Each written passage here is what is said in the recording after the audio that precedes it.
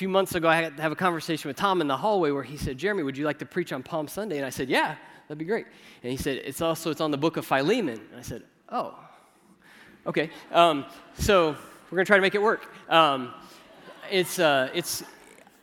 excited to be here, but my hope is, if you note in your bulletin, it's kind of in statement form there. We're going to talk about the idea of power today. And maybe in question form for us this morning, the question of what will you do with the power that you have? What will you do with the power, the authority, the influence, the resources that you have been given? What will you do? And so as we get there, I want to start with a confession. A few years ago, Tyler Cadwell, who's now leading our junior high ministry, he was a student ministry intern. We also had David Sheldon, who was a high school intern under the intern sort of deal. And so we'd love to do a movie night every now and then. Whenever we could, we'd get together and watch a movie. And I got to pick a lot of the movies. I had a run there where I got to pick all the movies, which I loved. And so, but as we talked about them, we noticed a theme in these movies. And I had never really realized this about myself. But as we were talking about the titles or the taglines or the main message of the movie, words like this began to surface. Revenge. Get even. Vendetta. Vengeance. And so I became to realize that apparently I'm a huge fan of vengeance. That's something that is deep within me.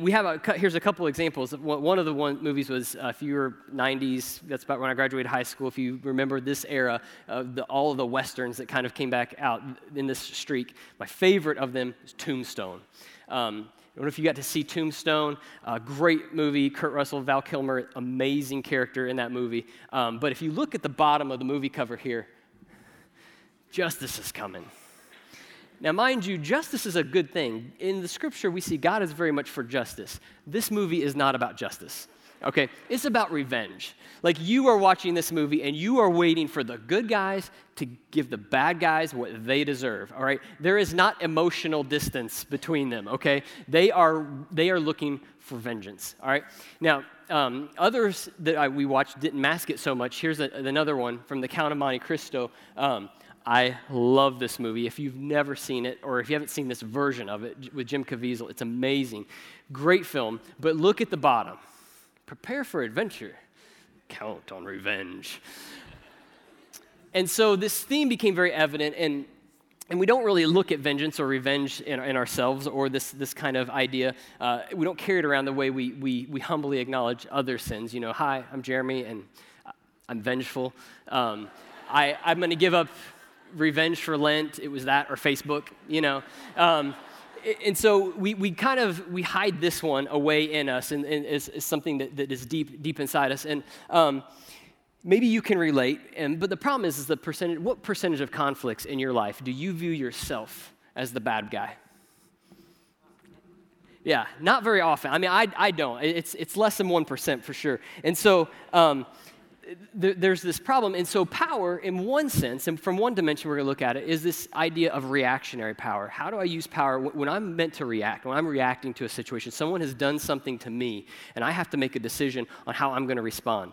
So there's one dimension of it. Another dimension of it is kind of more just proactive. What do you do with resources, with authority, influence, and leadership that you've been given? Like, how do you handle that? Does it exist for you?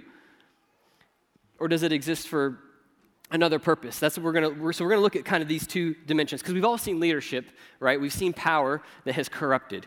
We've seen people in authority, people in leadership who've been corrupted by that their position and used it and leveraged it for self. And so I want to examine kind of these dimensions of power this morning. And the Bible actually says a lot about this. And so even in our Palm Sunday story and examination of Philemon, we'll kind of zoom in on these two ideas. But before that, I want to give two visuals, two metaphors for our discussion this morning and how we respond to this question. What do you do with the power that you have? How will you use it?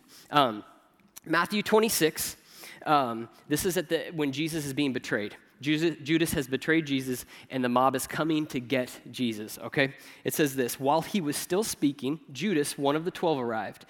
With him was a large crowd armed with swords and clubs, sent from the chief priests and the elders of the people. And if we read ahead here, it says, the men stepped forward, seized Jesus, and arrested him. With that, one of Jesus' companions reached for his sword, drew it out, and struck the servant of the high priest, cutting off his ear. Now, Matthew doesn't say who it is, but John has no problem ratting out Peter.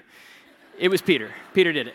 Peter drew out his sword. It was not Braveheart-esque like this one, I'm sure. I don't think this probably fit the time period, but it was the example I got, and it feels amazing. Peter, in this moment of confrontation, his reaction to someone is being aggressive, coming at something that I don't, and it's a situation I don't like. I'm taking offense to this. His reaction is to grab for the sword. That's Peter's response. And my confession, that emotional pull I have that I'm vulnerable to in those stories and those films, is rooted in the same response. I identify with Peter. That fight back impulse is very strong, and I can identify with that. And so this morning, the sword, this is kind of our visual, this is our metaphor for using your power to get what you want. It's drawing out on your own power to get what you feel you are entitled to defend what you want for yourself. Now, as we continue the story, though, in verse 52, Jesus says to Peter, put your sword back in its place, for all who draw the sword will die by the sword. Do you not think I can call on my Father, and he will once put at my disposal more than 12 legions of angels?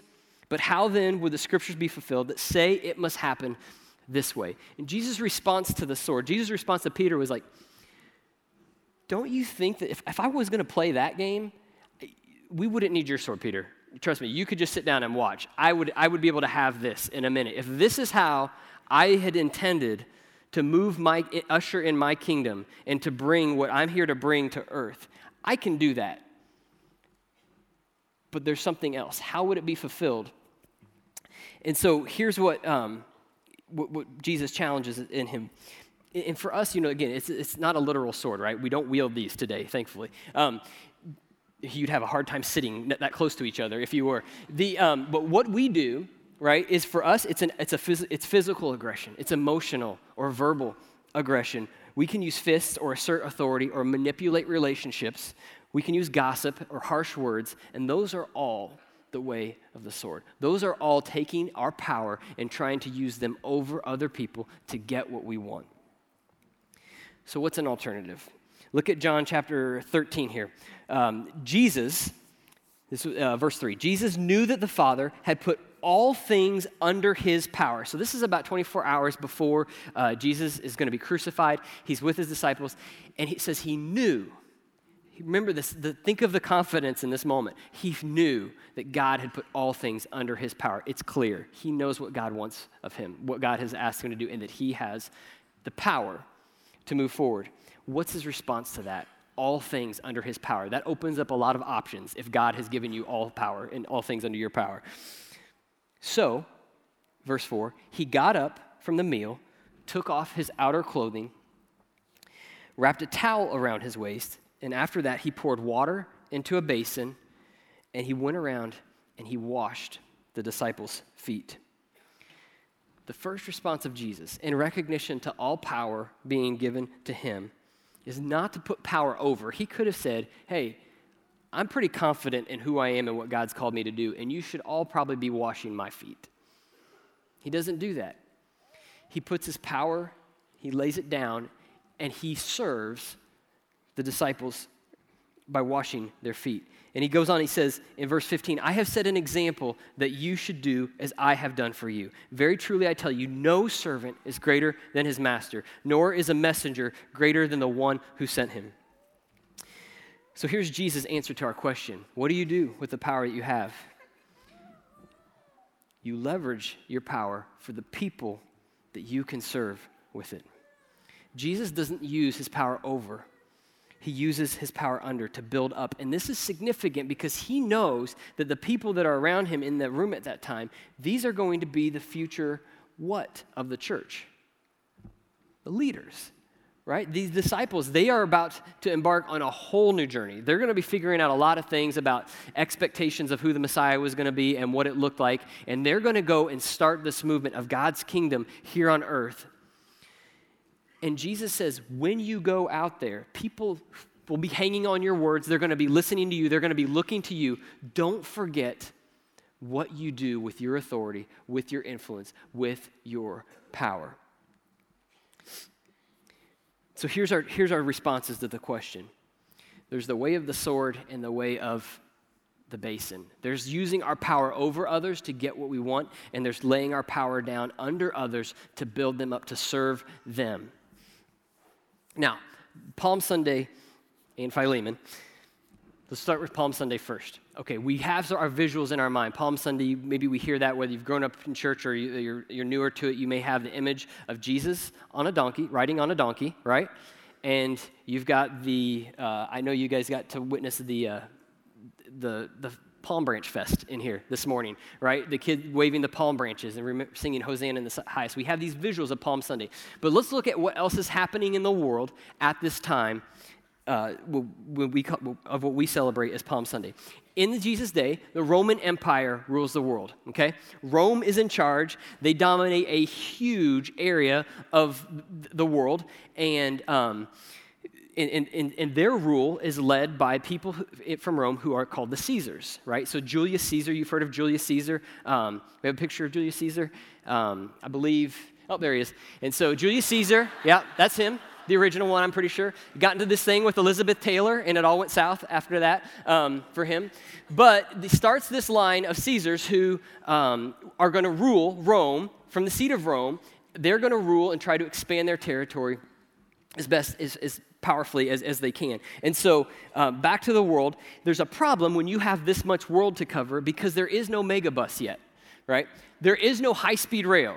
You can't just fly to a place if something starts to happen and that needs your attention. You've got a month to get to maybe some of these parts, depending on how it is you have to get to the world. And so what do you do when you're trying to rule the world and you got to keep things under control? Well, you can either hire within the Roman Empire or hire an outsider to basically be your representative to stand there and make sure the world knows and remembers your message, okay?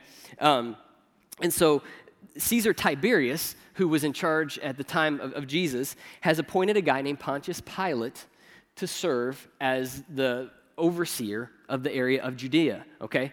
So in Judea, we have this region here, I think, yeah, there you go. And then in the Caesarea Maritime area, there is an area where there's even artifacts. The artifact that I think was found 50 years ago that talked about Pilate, who was serving under the rule of Tiberius in this area at this time, ruling over the area of Judea. So in Jerusalem, though, that you also see on the map, that's where there's a pretty big deal going on this time of year. The Jews would get together for this thing called Passover. And Pilate probably had the stories passed on to him that Passover, these Jews are celebrating, is a big deal. The population of the city is probably going to triple. Some sources say 150 to 200,000 people would come or would be at Passover to celebrate this in Jerusalem.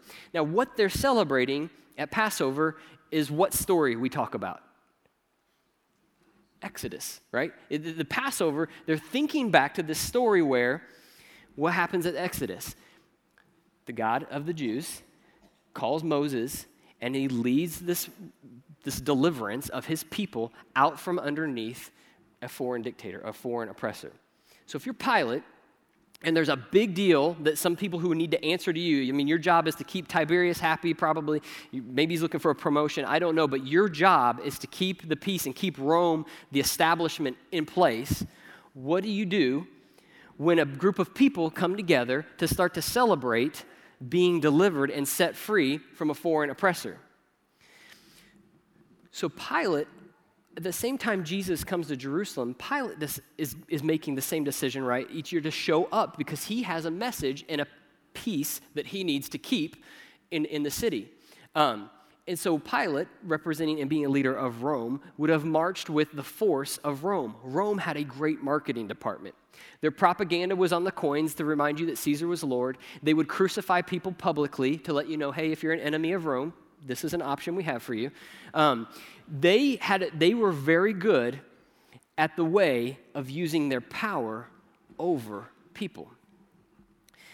So now, if Pilate is coming from Caesarea and possibly coming down the coast and coming into Jerusalem, maybe from the west, with his armies and with the intimidation to where these peasant farmers and shepherds who are coming together and celebrate Passover are walking in to celebrate their belief in God, but they see and they're met with this army because he's there to send a message. How does Jesus enter from Bethany, which is on the east, is where it says Bethany that's where Jesus was coming from as he came to Jerusalem.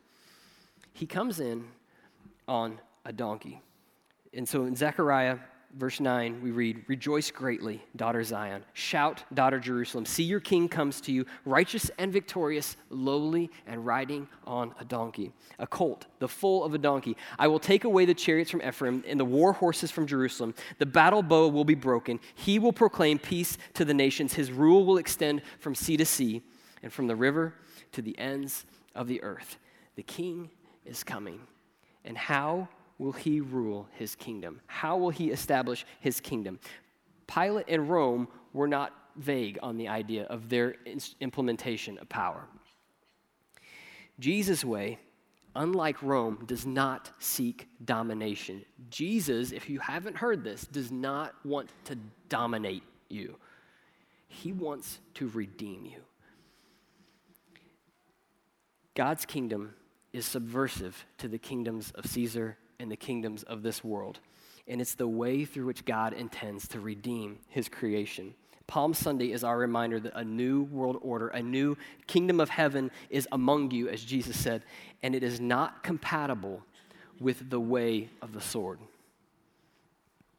Now, if we jump to Philemon, there's this letter where Paul, this kind of relational triangle, where Paul is writing to Philemon about a relationship with Onesimus. Got the triangle? Paul, Philemon, Onesimus. I don't have a good visual for this, so this will have to do.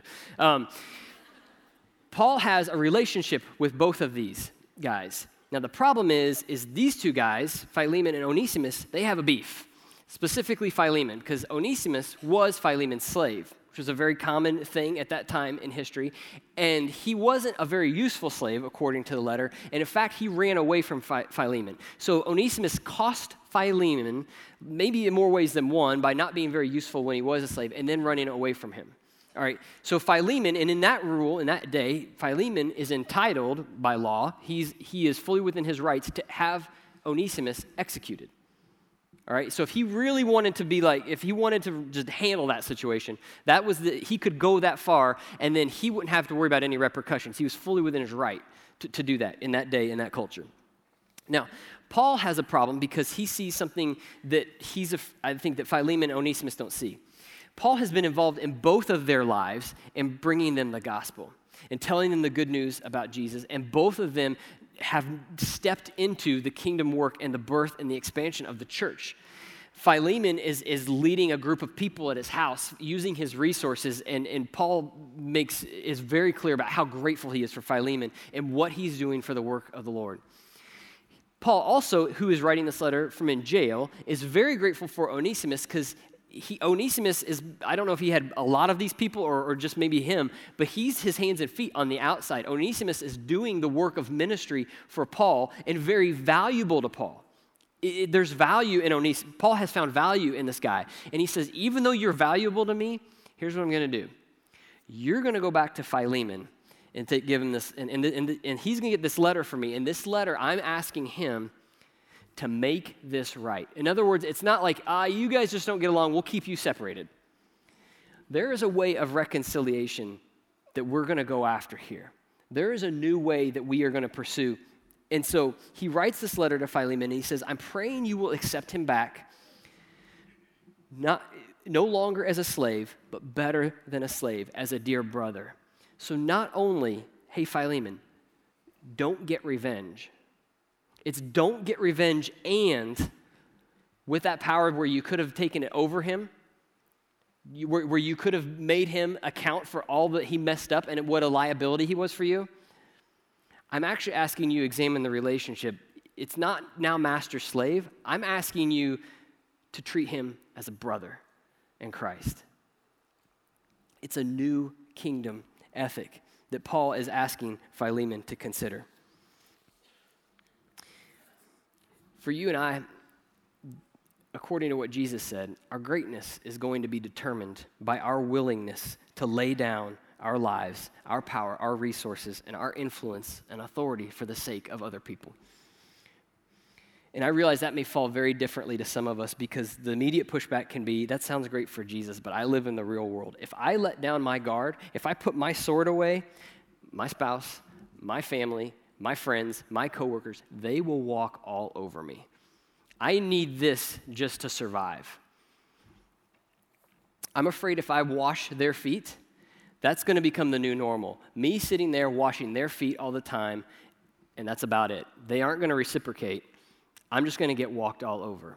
And there's conversations about boundaries and all of that are probably very healthy conversations to have when considering this challenge. But if at the core of your fear is, I'm afraid that following Jesus might cost me too much, to you I say, me too. Me too. I'm afraid of it. I live in this tension. This isn't like a problem that just has been solved. It's something that I struggle with, and I hope, with all hope, that I can, in my life, fall in this direction as I stumble, because I know the result of this choice. Haven't we all leaned on this enough? These aren't just neat examples that bear out well in the Bible or where the Scripture challenges us. Think of this. I like this part because it's for those of you missing Tom, this is my history illustration that will fill that thing you're looking for. Okay, so here's from the book called Founding Brothers by Joseph Ellis. This is about George Washington, about the founding fathers of our country. If you remember at the end of the Revolutionary War, George Washington is the man, all right? I mean, he's been president again, and now there are a group of officers, you may remember this from your history class, who want to take George Washington and they want to make him king. Every service got that. That's awesome. They want to make him king, the new emperor, all right? And so listen to this. This is what Ellis records in his book. First, it is crucial to recognize that Washington's extraordinary reputation rested less on his prudent exercise of power than on his dramatic flair for surrendering it. He summarily rejected their offer to become the American Caesar and denounced the entire scheme as treason to the cause for which they had fought. It concludes, upon learning that Washington intended to reject the mantle of power, the mantle of emperor, no less an authority than King George III, okay, that's power over McGee over there in England, right? Dominate everything, conquer. He recognizes and says, if he does that, if Washington rejects that mantle of emperor, he will be the greatest man in the world. Here's this last quote. True to his word, on December 22nd, 1783, Washington surrendered his commission to the Congress, then meeting in Annapolis. Having now finished the work assigned me, he announced, I now retire from the great theater of action. In so doing, he became the supreme example of the leader who could be trusted with power because he was so ready to give it up.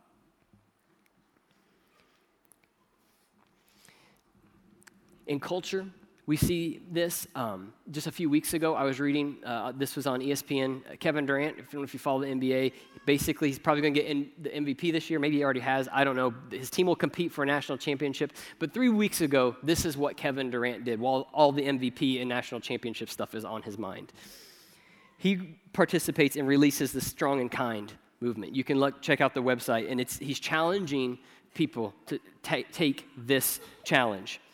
Here's the 5 principles in there. Have the courage to be kind when others may not. Look out for those who can't look out for themselves. Stand up when others would rather stand out. Leave the world a kinder place than you found it. Be strong and be kind. And here's a quote from Durant, who's a Christian, by the way. This is really near and dear to my heart. I just want to change how people think about being kind. A lot of people associate it with being weak. But I think you have to be really strong to be kind and respectful. It's a snapshot in our culture, in the arena of basketball, and it's not the church, but it's this snapshot of a kingdom ethic invading an arena that says, no, use your power for yourself. You get what you want. You fight for your own. Other people can worry about themselves.